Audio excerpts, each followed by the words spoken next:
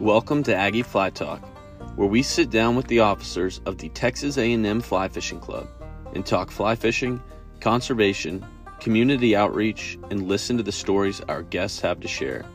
We hope you enjoy the show, and please remember to subscribe and donate to the club.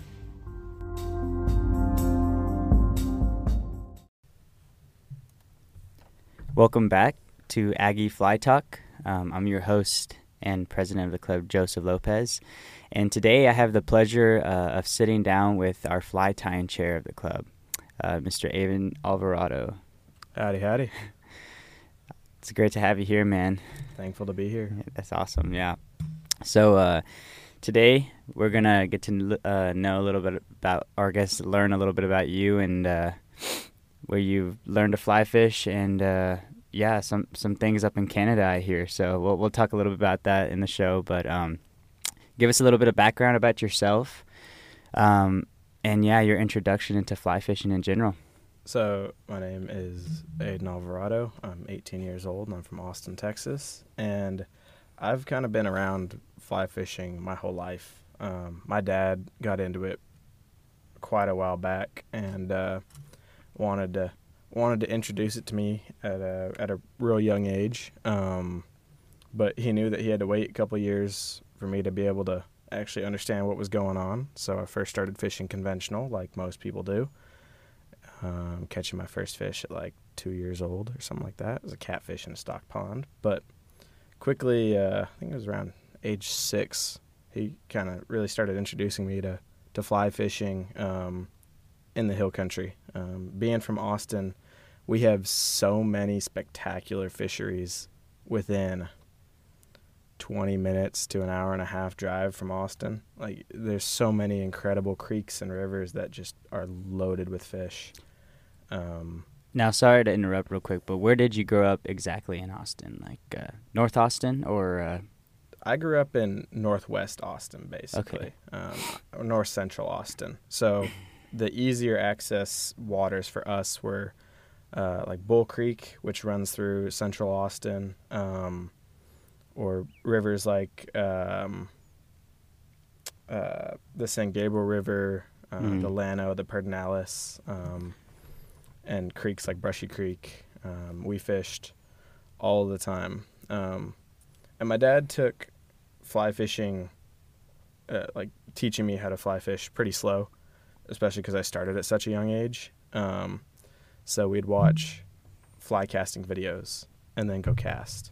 Yeah. Or go fish really simple, and it would just be a popper on a 5-weight, and we'd just be casting in little streams, nothing complicated, not far casts, but just something to allow me to catch fish and get engaged with the sport.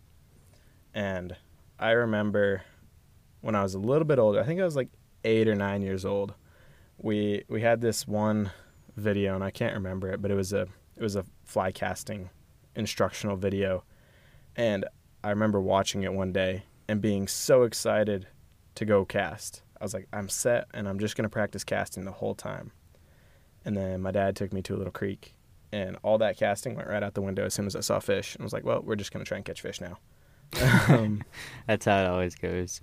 So you went to Anderson High School, right? Yeah, okay, that's right. I have a few friends that I still or went there, but that's pretty much.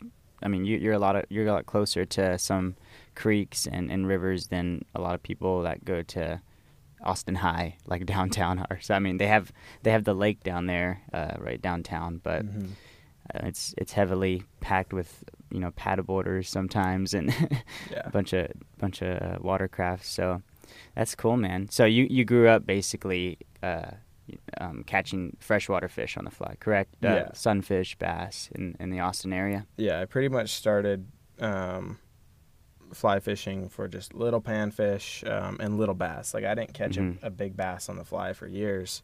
And that's mostly because I was fishing with a 5-weight, and I was fishing little tiny poppers in little tiny creeks that would yield good days. I mean, we'd have days where we'd catch 100, 150 fish without any issue, in just a couple hours.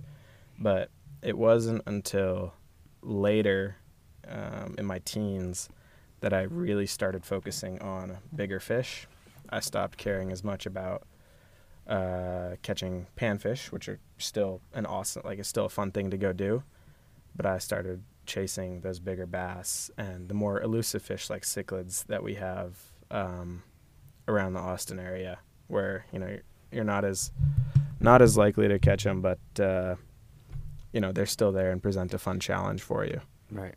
So when did you actually get introduced to trout fishing, and was it here in Texas at the Guadalupe, or was it out of state? So my first intro to trout fishing was years and years and years ago, fishing stocked ponds and stock lakes with power bait for trout. And I think I was around 10 or 12 when my dad decided that I was old enough to go down to the Guad and fish it successfully. We had a lot more high water years around that age for me. So the Guad was flowing at like 300 cubic feet per second, which is significantly faster than what it's at right now. I think it's at like 71 or low, 60. Yeah. It's low. So the much faster water made walking more difficult, especially for someone shorter, smaller, younger, like myself at the time. But it was around that age when he took me down to the Guad, and we just streamer fished. I caught my first trout on a little 2.5-inch gray and black tungsten beadhead woolly booger right off the launch at Rio Guadalupe Resort. We had the canoe, right there, and we hadn't even put it in the water yet. And I caught one on my second cast, and I was like, "Oh, this is gonna be the most epic day ever! The fish are just gonna be everywhere." And I didn't catch a fish the rest of the trip, and that was eye-opening for trout fishing, just because it can be a struggle sometimes, and sometimes it's sometimes you can't stop catching them. Exactly. Right? Yeah. That's crazy, man. So being that you're our fly tying chair, and I mean you're an amazing fly tyer. I've seen a bunch of your flies that you whipped up. When did that come into your life, and did it come in a weird way? I know some people, like Chris Johnson himself said, he actually started fly tying before he started fly fishing. And was that the case for you, or did you start with fly fishing before fly tying? So I had fished for several years in advance to fly tying and watched my dad fly tie. I mean, he had tons of material and he was still learning how to fly tie, but he was significantly more proficient than I was, and he started me off on really simple flies. Mm-hmm. And they're flies that I think every beginner should learn: the foam beetle, the woolly bugger, and the clouser. Mm-hmm. I mean, you go to Living Waters Fly Shop, which is our home fly shop in Austin, and their beginner fly tying classes are foam beetle, woolly bugger, and the Brushy Creek streamer, which is another really simple tie. Right.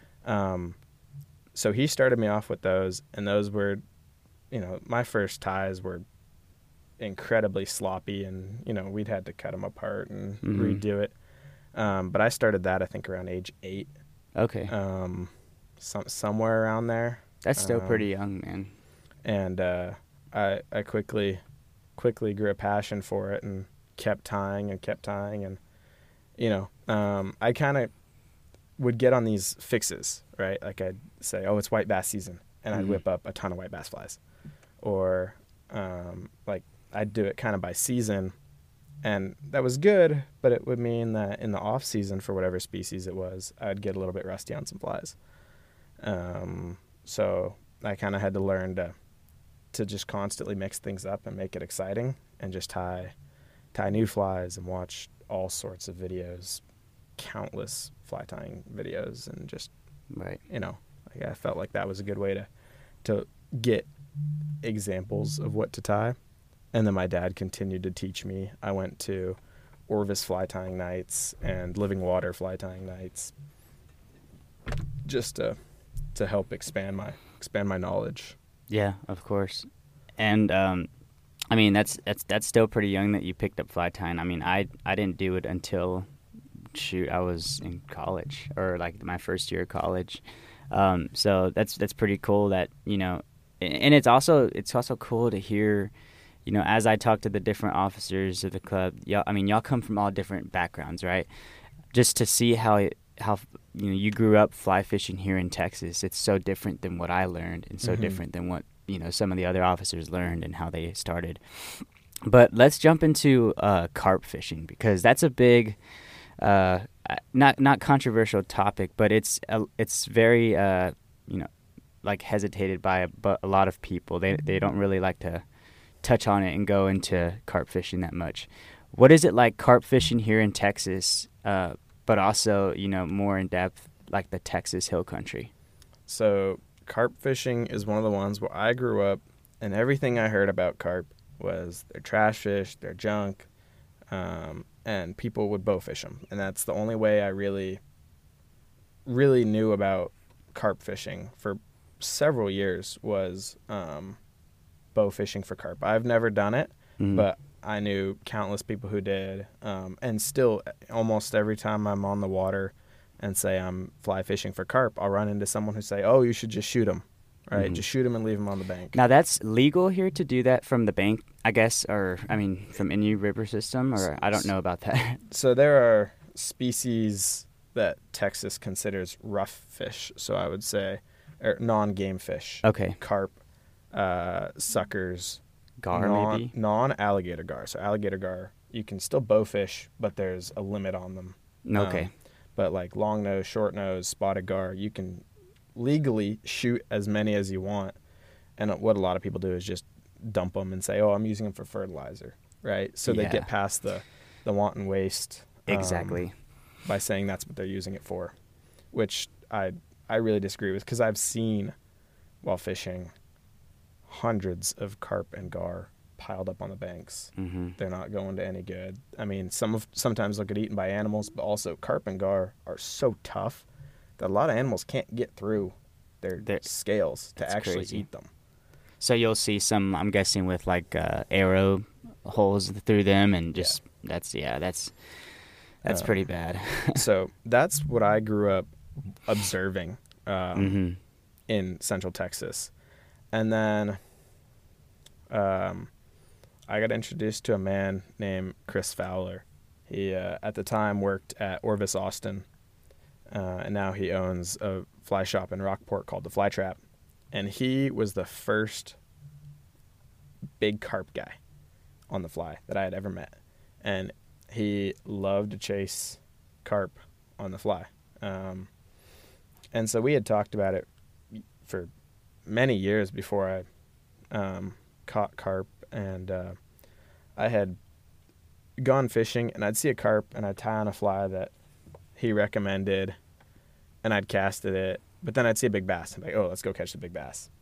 And he told me, like, to get those carp, most of the time, you really just got to put the effort in and focus on the carp, because they can be such a tricky fish to catch sometimes.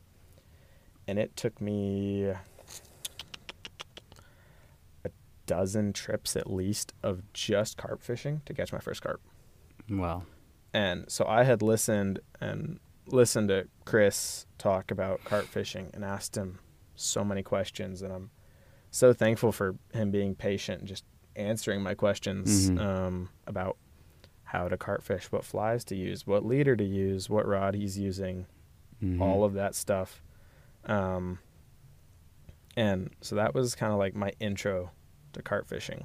But I really got hooked on it when I caught my first carp. And I was fishing the San Gabriel River. The sun was setting. I think it had actually set, and we were in the last 30 minutes of light once the sun is set.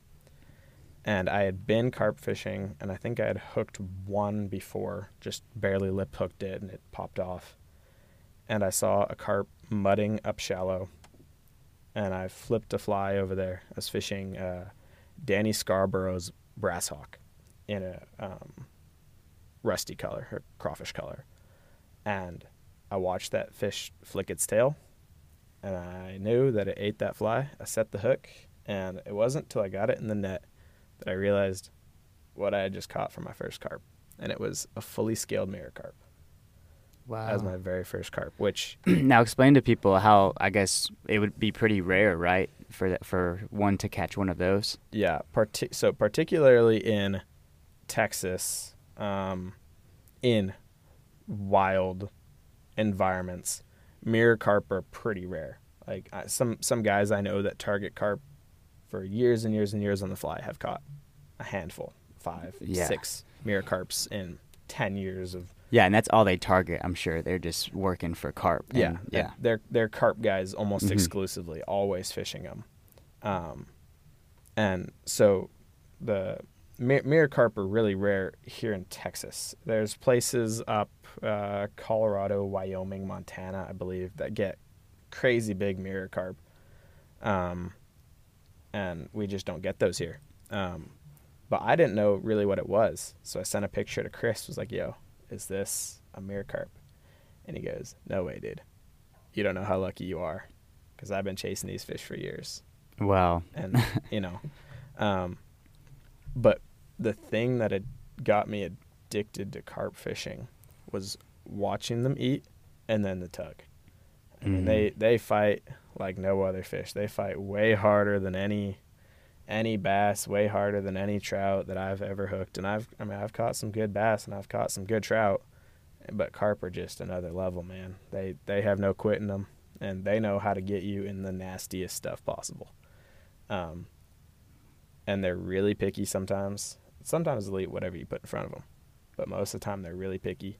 And that got me really interested in it, because they were this fish where it was a challenge to catch. Yeah. No, it's always fun when you got a challenge ahead of you and you're set on it, and when the plan goes through, you're just like, yes, I can do this again. But let's talk about more of the flies used and the evolution of that since people started doing it here in Texas. What type of gear do you use for carp? Where should you go? What kind of water should you look for? And the activity of the fish, of course. And yeah, of course, what flies do you use? So I fish for carp primarily my 6-weight fly rod. I use a floating fly line, and I use a 9-foot leader with an 8 to 12 pound tippet section. 8 if I'm fishing smaller carp and need to be really finesse. They're really picky eating small flies. 12 pounds if I know there's a chance at bigger carp. And I've even bumped up and fished 20-pound tippet when I knew I was targeting giant carp. So that's what I fished gear-wise. And so one of the things about carp fishing is your reel is super important, because carp are one of the few fish that oftentimes you'll have them put you on your reel. And so what I mean is, like, when you set the hook on, say, a sunfish, it's not going to pull line out of your hand, generally speaking, and pull enough line to get your fly line onto your reel and out of your hand from just stripping it in. Trout will do it occasionally. Bass will do it occasionally. But carp almost consistently, especially if you hook them like on the end of a cast, will put you on your reel so fast. And they're the only fish I've had take me into my backing. Wow. I've hooked carp at 15 feet from me and had them run 150 feet. So they're going the entire fly line plus 50 feet of backing away with a decent amount of drag, just because they're tough. Almost like running like a redfish, kind of. Yeah. just in a small stream, and it's a different fish. But yeah, they're powerful. That's crazy, man. So yeah, and then the flies, what type of hooks are good to use? And I know a lot of people focus on weight and color. Talk about that a little bit. Does it matter? And what does the bugs, that you create, what does it imitate? So when I fish carp, I fish size flies from 12 up to about, I think a 6 is the biggest I'll ever go. But usually I'm fishing a size 8 fly. Okay. That's my go-to fly. And that's not big at all for people that don't. No, that's a pretty small fly. Yeah.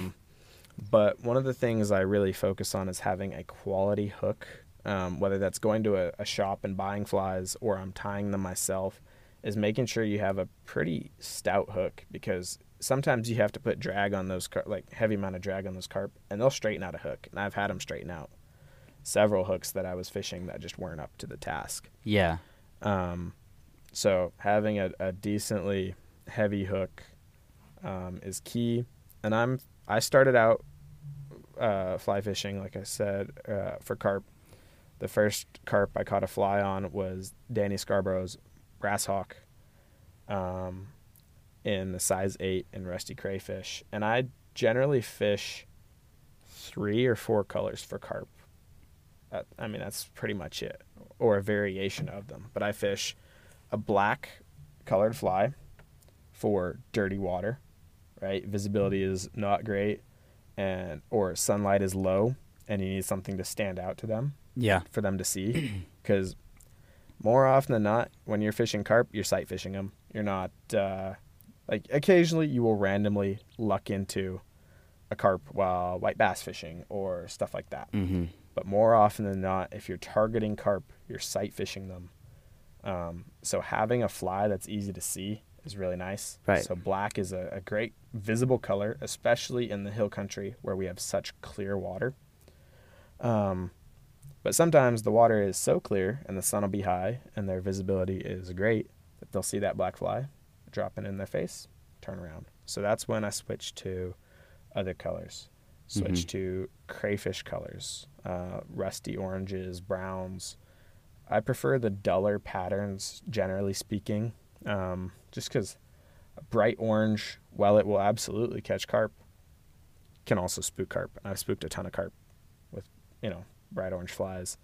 And then greens, I think I fish a ton of green and olive colors, mostly because they imitate all the bugs out there. I mean, exactly. if you're picking up bugs off the bottom of a stream, they're a dark brown, they're an olive, they're a greenish color, and that's what the carp eat a lot of the time. There's times when they'll focus on snails and clams and vegetation and cottonseeds and stuff like that, but a lot of the time they're eating those little bugs, those mayfly nymphs, the dragonfly nymphs, things the like that. Damsel nymphs Exactly. as well, right? I know that, I've seen carp digging around. So is that what they dig for, like those little insects, or is there something else in the substrate that they kind of want? Because they'll dig with their mouth like redfish, you know? So I don't know if there's any bugs in the substrate that they kind of eat on. That's a lot of what they target, is those bugs that are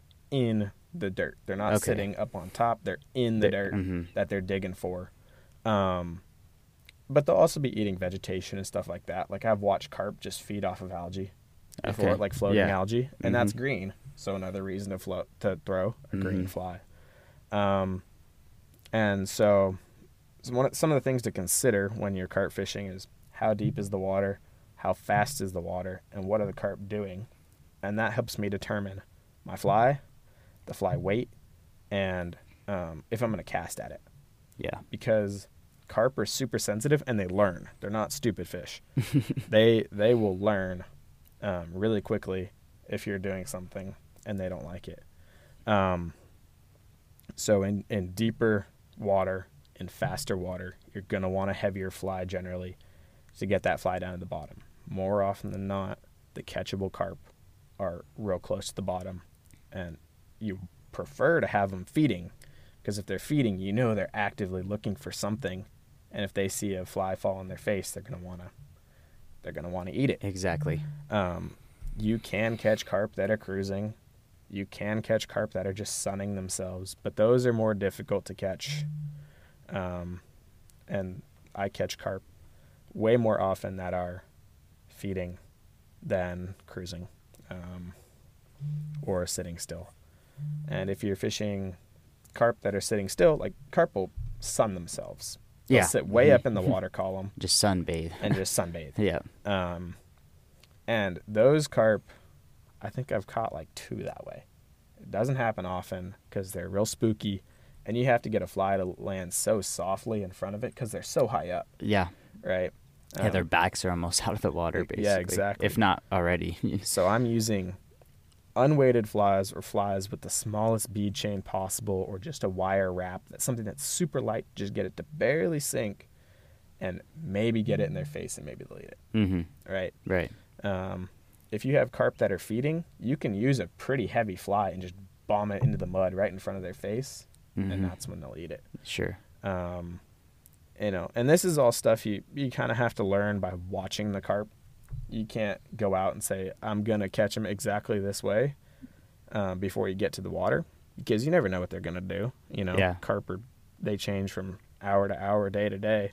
That's cool that you say that, because that only, and that not only goes with carp fishing, it goes with trout. I know on days that, the fishing's not good, I'll go out there and just scout, look at risers, or go out there and, when I was in Colorado, just to go scout out the streams. But that goes for a lot of different fish too. Like carp, you may have to go out there sometimes with, no fish on a day where you just kind of look and scout the carp, scout their activity and what they're doing, the locations they're at. That kind of goes into like my next question about, how different the hill country is in the topography and how that, influences your carp fishing. I know that, in some areas you can have some bluffs where you can stand up on to get some sight on the carp, and then there's some spots where it's super dense. So talk about, the topography a little bit and how that influences carp fishing there.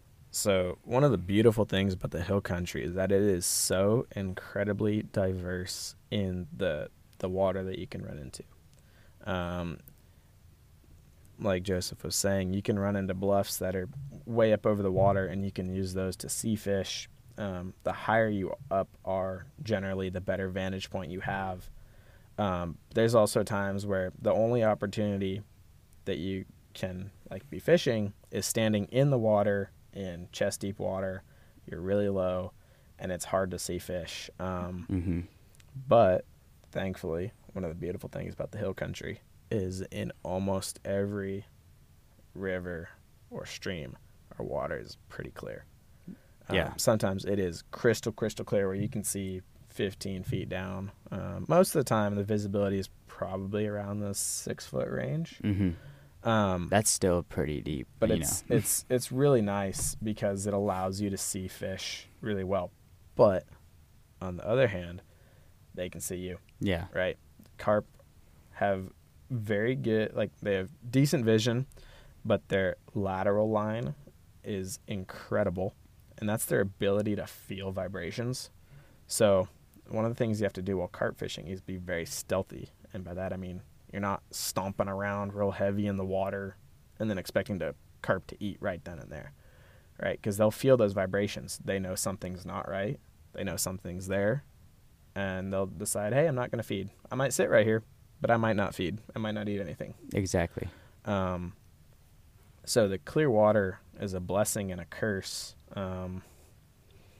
And just in the hill country, you'll fish I fish bodies of water where the creek or river may be, 20 feet wide, and completely enclosed by trees, and your casting angles are very limited, and that takes really short, precise casting. Or you'll fish places like the Pedernales or the Llano, where it can be very, very open. There's no trees anywhere near the bank. You're standing on the rock in the middle of the river, casting at fish that are, 50 plus feet away without any issue or worry about getting stuck anywhere. I guess the only issue there is if fish are close to you, you got to worry about your shadow. But, but that's really the only problem there. Yeah. So I've noticed that if you can find a place where your shadow is not being cast over the fish, it is much nicer, because you're not as likely to spook the fish. You're casting, fish can see your fly line flying over the water, and if you're throwing a shadow with that over top of them, they'll know that. Or if they see your arm moving or your body moving to get into position, they can just boogie on out of there. Right. And you might not ever get an opportunity. But sometimes that's not the case. And so then you have to be as stealthy as possible, get low, be quiet, very minimal false casting just to get flies in front of them. And one of the best tips I was told, and I've been told numerous times this and still need to focus on it, is make your cast count, but understand you might only take 5 casts at carp if you're looking for good opportunities. Because I've spent years chasing carp and spooked hundreds of carp by casting at carp that weren't willing to eat. And I knew they weren't. Like, they were cruising really fast, and I was casting at them anyways. And there was a pod of 8 carp, and they spooked every other carp with them. Mm-hmm. Right? So it's really advantageous to the carp fisherman to take your time, observe the fish if you can see them, and then pick out one that's feeding or one that you believe you can get a fly in front of with as few false casts or as few casts at the water as possible. Because you may have a carp feeding, but if your cast isn't right where you want to put it and you pick it up, that fish will feel the fly line coming off the water. He'll hear it, he'll see it, and he can spook like that. I mean, when they decide to feed, they can turn that off in a fraction of a second. Exactly. So carp fishing, if you can see the carp, watch them, observe, and pick one fish. Like, if you see a fish feeding, that should be your fish to focus on, not the fish that's cruising at 10 miles an hour up the river. Right. You're much more likely to catch the feeding fish, especially if you can make one good cast at it. Awesome. Yeah, that's a good tip, because I think a lot of people get so distracted and they want to chase a fish.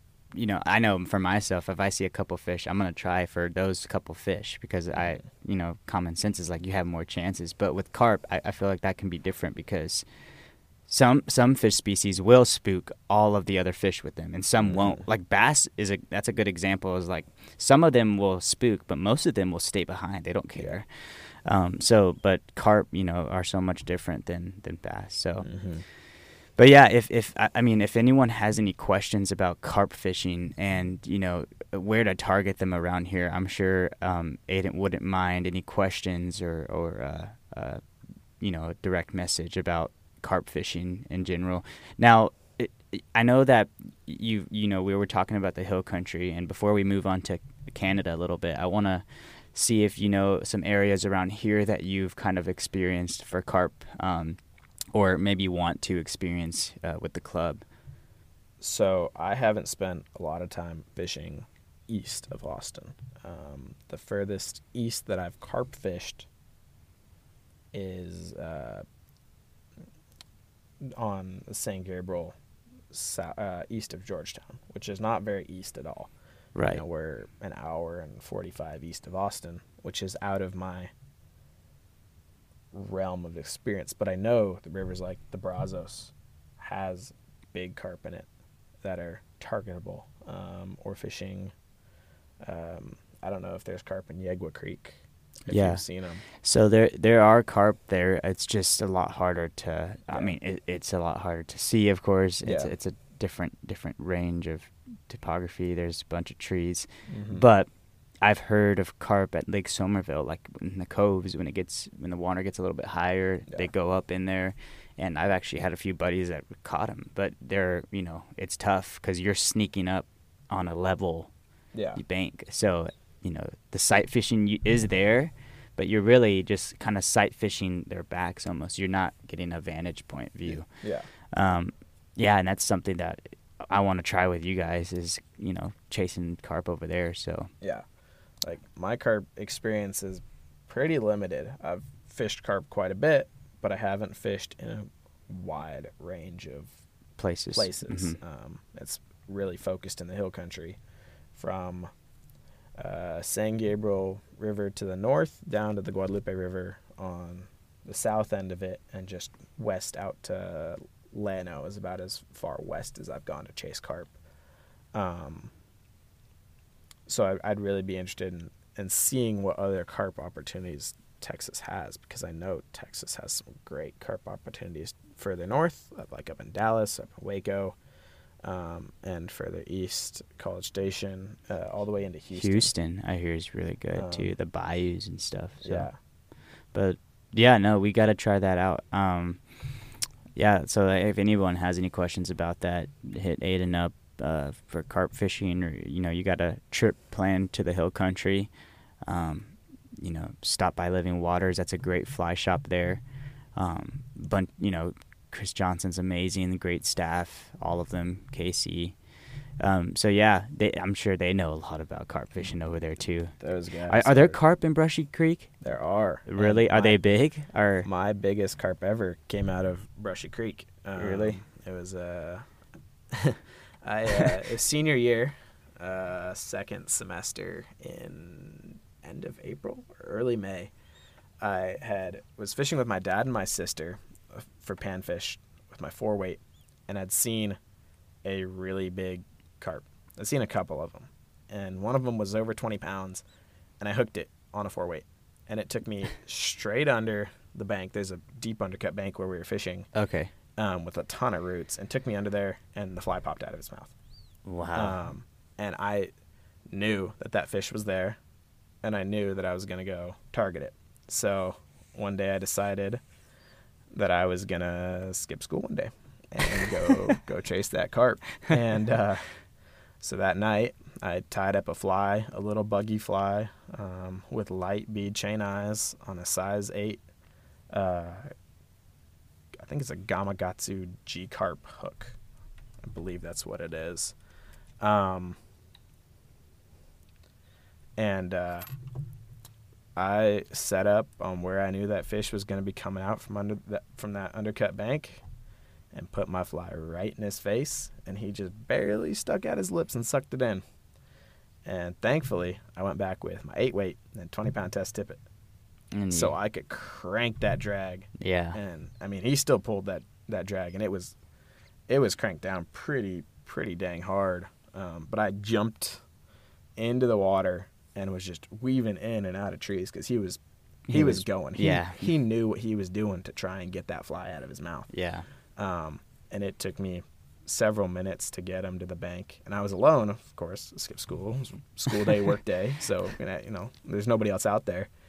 And I'm setting up my dad's little camera on a rock and filming, and so the only pictures I have of that carp are screenshots off of a video from a little Nikon camera. Hey, but it's proof. They're there. Yeah. That's crazy though. I didn't think there was any in there. I mean, there's some. I know that in Brushy Creek in general, there's some deep pockets and undercuts. Because I've only been a couple times, but no, I've never seen a carp just feeding or cruising. Never. So, and I'm sure that was what, end of summer maybe, or was it fall? Or no, so that was spring. That was May. I believe. Okay, so yeah, right at the start of summer. And the carp had yet to spawn.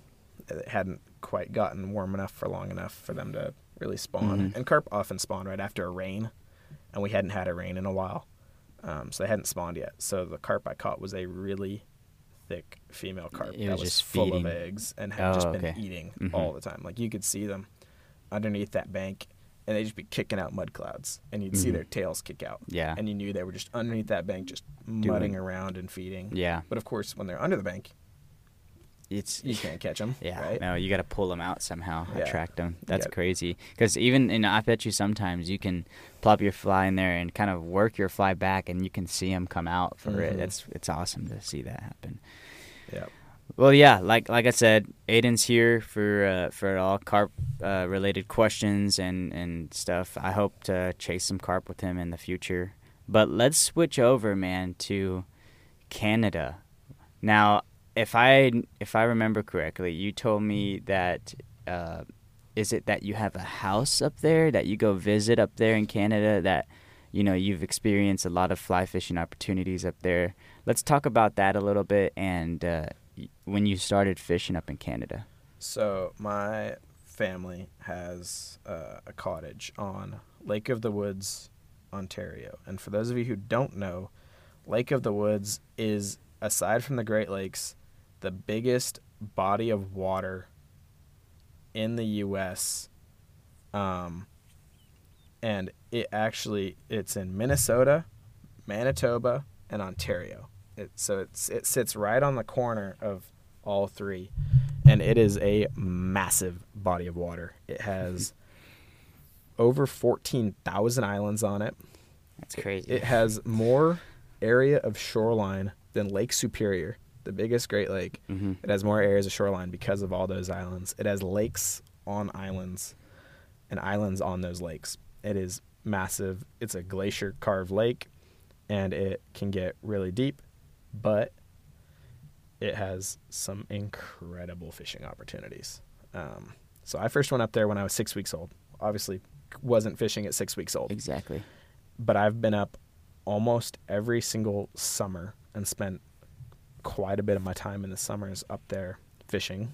And for the first several years, up until really recently, I almost exclusively conventional fished Lake of the Woods. And one of the reasons was Lake of the Woods is really deep and really big, so the fish can spread out. And fly fishing can be particularly hard to cover water in deep, big areas, right? You can absolutely do it, and fly fishing Lake of the Woods is an awesome thing if you can experience it, but you have to know what you're doing to hit it right. Yeah. So two of the things I really like doing on Lake of the Woods are chasing smallies on the fly, particularly in June and July. They're up shallow. They're super aggressive. Pre-spawn, spawn, and post-spawn. I mean, you put anything in their face, they'll eat it. They'll eat big poppers, big streamers, craw patterns, stuff like that. And so I basically put the trolling motor on low and just beat the bank. I'm casting at boulders, down trees all the time. And I fish them with my 6-weight, generally speaking. 12-pound test tippet, and just throwing flies on it. I fish a sink tip more often than not, unless I'm throwing top waters, just to get down a little bit more. Yeah, you got to. A full sink would likely be even better. I just don't have a full sink for my 6-weight. So do you have the shovel head or the shovel tip, whatever it's called?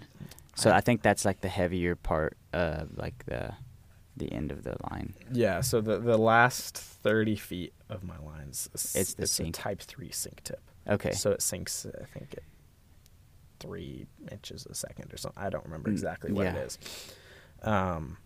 But my favorite things to throw for smallmouth are articulated streamers. I tie up, it's basically a slider. So it's a deer hair slider that I tie, but I articulate it and put a bunny strip, like a rabbit zonker. Exactly, almost, yeah. off the back of it and a couple legs. And that thing, like the head, the deer hair head, pushes a ton of water. And that rabbit strip just flows so nicely. It looks like a leech. It looks like a minnow. It looks like a crayfish. Sculpin, everything. Exactly. Yeah. And those smallmouth crush it. Yeah. One of the things about fishing for smallmouth, though, on Lake of the Woods, is you deal with a lot of pike. So I tie a lot of flies, and I know I'm going to lose quite a few of them because I don't like fishing wire leaders for my smallmouth. I find I get more bites with fluorocarbon. But pike, even little pike, I mean, you'll get a 1 pound pike, which is probably 12 inches, if that. He'll inhale a 6-inch fly. Yeah, it's crazy. 12-inch pike, 14-inch pike, inhales a 6-inch fly all the way up past your knot, cuts you off right there. Like with 12-pound test, there's very little you can do unless you set the hook perfectly and get it in the tip of his nose, and that line doesn't touch his teeth. Exactly. So it's one of the risks you have fishing smallmouth is you'll lose flies to pike. But there's nothing more exciting than watching a smallmouth eat a fly. Like they come out, you'll see them shoot out from behind a boulder and just come and crush a fly. I mean, they smash it so hard because they're just hungry and aggressive. And there's not a lot of people up there who fly fish. Everybody conventional fish. They've seen the jerkbait. Yeah. They've seen the swim bait. And that presentation is so much more subtle. Like it's more subtle. It's subtle. It's realistic. And those fish just go crazy for it. Now let's switch into the bigger fish that you chase up there. So I chase pike and muskie on the fly. I'm still yet to get a muskie on the fly. I've gotten muskie on conventional, and I still love fishing muskie conventional fishing. Right. But fly fishing for them is such a rush. I have a 10-weight and a 12-weight fly rod that I fish. My 10-weight fly rod has a 450 grain full sink fly line on it, and I generally throw 8 to 11-inch flies on that when targeting pike and muskie. And then on my 12 weight, I'll throw 8 to 15-inch flies. And I have a 550 grain sink tip on that rod. So it's very fast sinking. But what that means is you can get down, but you can also move your flies really fast. You can look like a really fleeing bait fish and still be down, 3, 4 feet, 5 feet in the water column. And when a pike hits, so I'm going to say pike just because I've only caught pike on the fly rod, not a muskie yet. When they hit, it feels like you hit the biggest boulder in the lake. Like everything just stops. There, it's an incredible feeling. And one of the things you have to be good at is strip setting and not trout setting. I know a lot of times down here, I trout set for obviously trout, but I'll trout set for sunfish, fishing dry flies, or dry droppers. And occasionally you'll catch me accidentally trout setting on carp and bass. It happens. But you you trout set on a 30-inch pike with a 5/0 hook, you're not putting it through its mouth, generally speaking. You gotta, you just like redfish, man. You gotta stick them, and then it's off to the races. I'm assuming stick them hard. And one of the things that I was told, and I watched through Blaine Chocolate, who's a big fly tire and guide. He had a video about muskie fishing, and he said, whatever you do, once you set the hook on that fish, don't stop stripping in the line. He's like, don't worry about putting that fish on the reel. That fish will not put you on the reel because you're using heavy enough leader. I'm using 6. I tie my own leaders, and it goes 60-pound mono, 40-pound mono to a 18-inch wire leader, tieable wire, and that's heavy enough that it's not going to break when you're pulling on it, right? When you're pulling on a fish. So Blaine said in a video, don't put the fish on the reel. Don't let off the tension. Just keep stripping and keep getting that fish to the boat. Really? Yeah. Wow, that's crazy.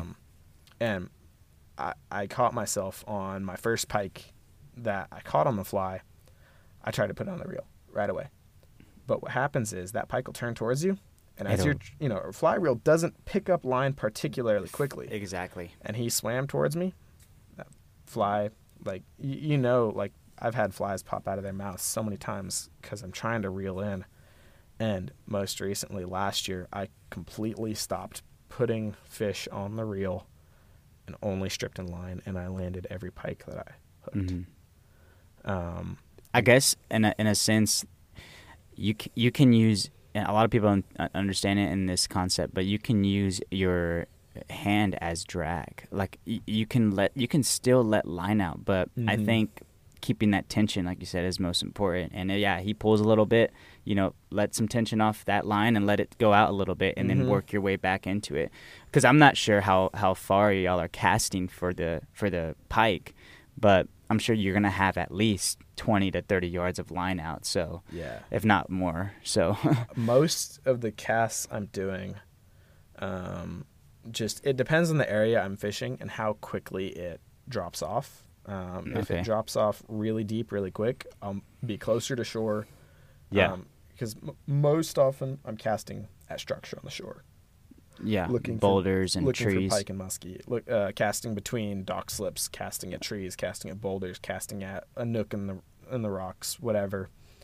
If it drops off really quick, I'll be much closer. But there's places in the lake where, it takes 100 feet for it to get down to, 15 feet. Sure. So there's times where I'm casting 100, 105 feet of line out, which is my entire fly line and then some backing to get my fly far away from the boat and to go try and target some fresh water.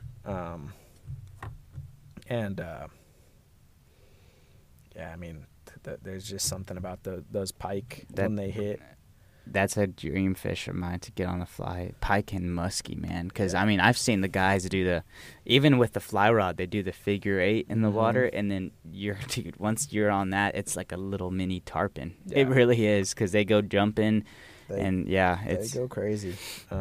So what, I know that you tie your flies and stuff, but up there, is there plenty of fly shops up there, right? I'm assuming, or no? Oh. No, So not in that area. the part of Ontario that we're in, and even in Manitoba, there's not a lot of fly shops. Really? There, the closest thing to a fly shop we have within, gosh, it's got to be 4 or 5 hours from us. Oh my gosh. Is a really awesome store called Lake of the Woods Sports Headquarters, and they sell bucktails and they sell tying material, but often that's for guys tying bass jigs. Okay. Like bucktail jigs for bass or For- marabou jigs for bass, smallmouth? For smallmouth. Okay. But they do have tying materials. Do they sell flies? They don't. Oh wow. At least last time I was there, they don't. Okay. So that's one of the really interesting things about Lake of the Woods. At least on the north end where we're at, there's not a lot of fly fishing. Mm-hmm. So it's a totally new presentation to the fish that they haven't seen before. Yeah, I'm sure that just is. I mean, that's for the better because Yeah. they're crushing it. Wow, I really thought there'd be a fly shop. I mean, you got to think about how big the lake is, though. I mean, there's probably more stuff on the south side, I'm assuming. Yeah. But yeah, I just thought y'all had a little fly shop up there near y'all. I'm sure in Minnesota, where the Rainy River dumps into Lake of the Woods, I'm sure there's got to be a fly shop there. Up there, I haven't been there, so I can't say. But up on our end of the lake, there's really not much. And Lake of the Woods, there's a lot of people on it, but when you look at the size of the lake versus how many people are on it, there's not a lot. Nah. I mean, it is such a massive lake. Yeah. Fly fishing where we're at just isn't a big thing Mm-hmm. because it's a lot harder to do, and everybody's stuck in their ways of conventional fishing, which don't get me wrong, is super effective and super fun, and I still like doing it. And there's some fish that are really hard to target on the fly rod, like walleye. After they spawn, after say May or maybe early June, depending on the spring, once they move down to that 15, 20 feet of water, It's tough. it's so tough to get a fly down and be patient enough and keep it in the strike zone long enough to get them to eat. Like you're sitting there casting. The one walleye I caught on a fly was in 18 feet of water, and I cast and I let my fly sink for 20, 30 seconds and just slowly ticked it off the bottom. Wow. And for me, that's not a particularly interesting way to fish when I can go throw streamers as fast as I want for pike and bass. Exactly. So there's certain fish that you kind of have to conventional fish, or like the lake trout when they're 100 feet down in the water. That's no. You're not fly fishing. The only those. way you're doing that is dropping some big old spoon-looking things in those, those attractor things that they Yep. troll with. Yeah, Exactly. but that's still pretty. I've never done that. Have you? Have you trolled for stuff like that? Yeah, It's not fun unless you're on the whole. we troll for walleye sometimes. Okay. And this summer, I found my great grandpa's really old downrigger. I mean, it was probably 70 years old, handmade. Is that what it's called? Kind of like those big rigs that have all the shiny And stuff. It's got a cannonball on it, basically. Yeah. And you drop it down to whatever depth you want it at, and troll your lure behind you. And I did that one time this summer, and I hooked a fish, didn't land it, and then ended up breaking off the cannonball because the line was so old that it just Oh my god. it snapped. So I haven't spent a lot of time doing that, but quite honestly, I much rather prefer casting, be it conventional or fly fishing, Of course. because it's more interactive. Mm-hmm. Like, Yeah, for sure. If you told me, right, like coming back home, trout fishing, you're either going to throw streamers all day or you're going to nymph all day. I'm going to pick the streamers just because I like streamer fishing more. Not saying nymphing isn't effective. Nymphing can be so incredibly effective on trout. I like throwing streamers more, Yeah. personally speaking. So No, I think everybody just got signed out real quick. Hold on. I think everybody likes throwing streamers, and I mean, for me, I think it. Now I've yielded some bigger fish on nymphs, and but I feel like for the most part, when I'm throwing streamers, like if you're throwing a big fly, something big has to eat it. You know what I mean? It's almost kind of like that aspect of it. And I've had some little fish on streamers too, but I can't imagine. I think for the majority of like also freshwater fishing too, like for bass and stuff like that, the bigger streamers you throw, the bigger eats you're going to get, the bigger fish you're going to get. So Yeah. Pretty cool. Yeah.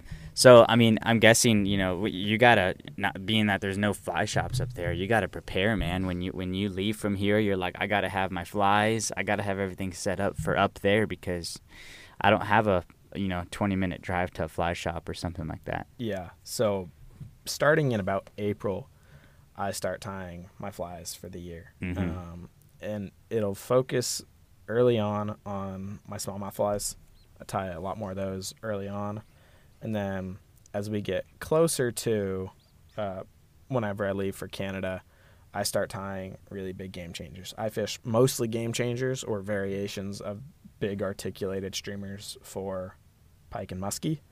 Hour-long fly ties. You're just sitting there forever tying. But when you produce a nice-looking 12, 14-inch fly, it's really satisfying. Thankfully, with the big flies, I don't lose as many because I'm fishing steel leaders, and I'm not getting hung up as often. And if I do, I can usually get the fly back. So I don't have to tie as many of those, but I do have to tie quite a bit for the smallmouth that I go chase, and have to do it all before I head up there. Right, just preparing. That's awesome though, man, that you can go up there, catch some fish, spend time with family, and then come back here and chase a different wide range of species down here. Yeah. So that's cool. Now let's switch over to coming here to College Station, moving here for college, and joining this club, becoming an officer. How did that happen, and what do you expect from the club? What do you want to happen as far as you being the fly tying chair? What plans do you have for future meetings, future events? Well, so I joined this club. I saw, I think it was an Instagram post from you, just about the club, and was interested. And I knew there was an Aggieland fly fisher, but I knew I didn't know about a A&M fly fishing club. Right. So I saw that, and we went from there. And the main reason I joined the club was, one, I'm super passionate about fly fishing, but two, I want to get more people into it because I think it's such an awesome sport. But in terms of being the fly tying chair, I want to show everybody how awesome and fun fly tying can be. And it's so incredibly rewarding to catch a fish on a fly you tied. Like, it's fun. It's all fun to catch a fish on a fly you bought from the store. Just to catch a fish is a good time. But to be like, I put in the time and effort to tie that fly to catch that fish, like it's really awesome. You can't really get it anywhere else, that sort of feeling, such a satisfaction. So just being able to share that with people and have them be able to do the same thing is what I'm looking to do. And then for the future of fly tying, I hope in the future that we can get more vices and materials and stuff so we can have big fly tying nights. I plan on doing a weekly focus on a fly. So, like say the woolly booger fly. And I'll explain how we fish the fly, what it's for, and then do a step-by-step breakdown, and hopefully be able to get everyone to tie their very own woolly booger, and then, in turn, go take that out and go catch a fish with it. Right. Right? Because you can tie all you want, but, and it's super exciting to produce a really nice-looking fly, but in my opinion, it's more exciting to go catch a fish on the fly you tied. Exactly. So I want to be able to see people in the room tying together, having a good time doing that, but then also be able to take people out, go fishing, and go have them catch fish on that fly.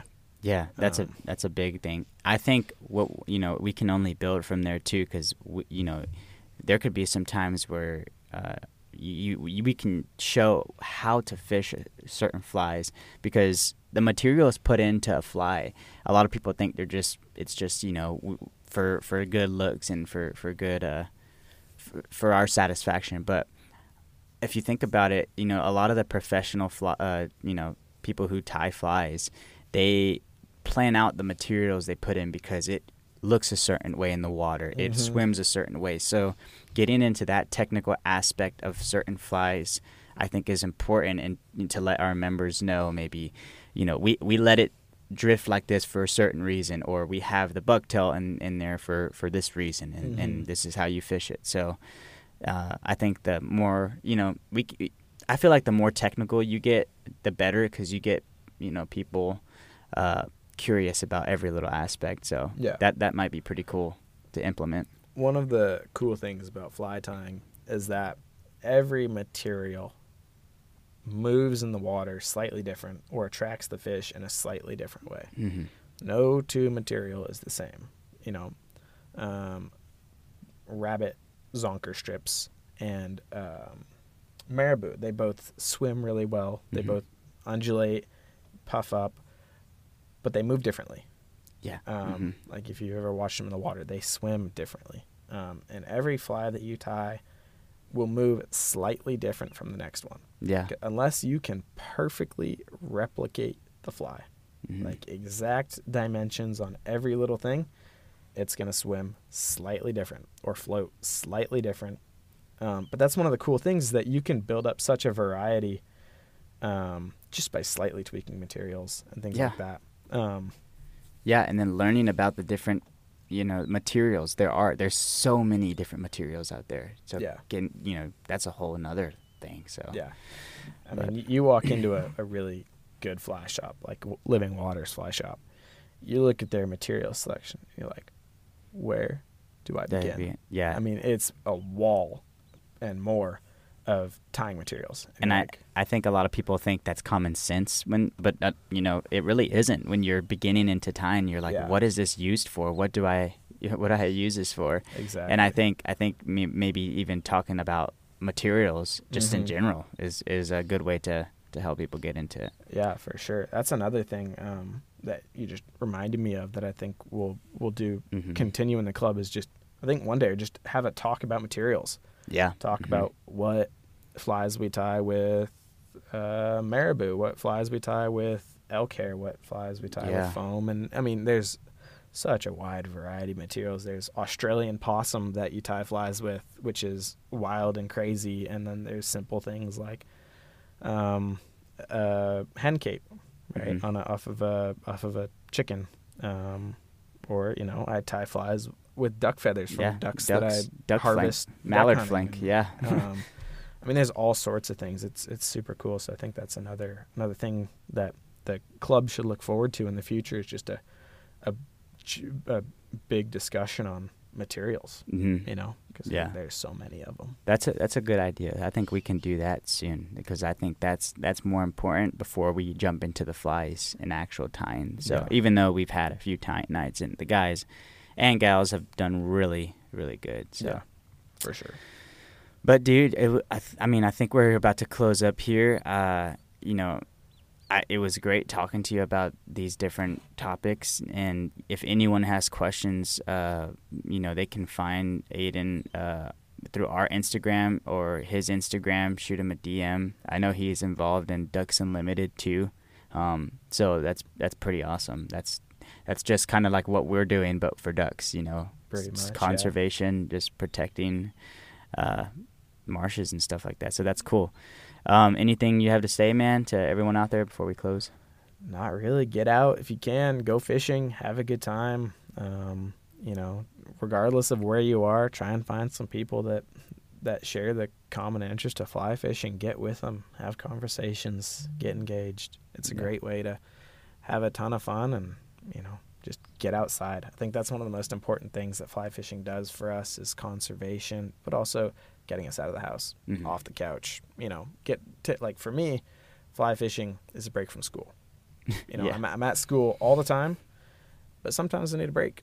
So I go fly fishing and go catch a ton of fish and have a grand old time. So what better way to do that than with other people that also need to get away from school. So okay, man. Well, thank you for coming on this episode, and we'll have a meeting actually tomorrow night. This podcast should be out by the end of today, and that will be with Brandon Booth from Loco Ranch. He is going to talk about Aggie Park a little bit, how they manage Aggie Park, the fish they've stocked, and kind of what the future plans for that pond looks like, and how we can help better protect it. So he'll probably also be touching on a few other fisheries as well. So yeah, we'll be at Texas Fly Fishing Festival this weekend. We'll have a booth there, the Brewfest in Mesquite, Texas, so make sure to stop by. But other than that, thanks for tuning in, and we'll catch you later. See ya. Thank y'all.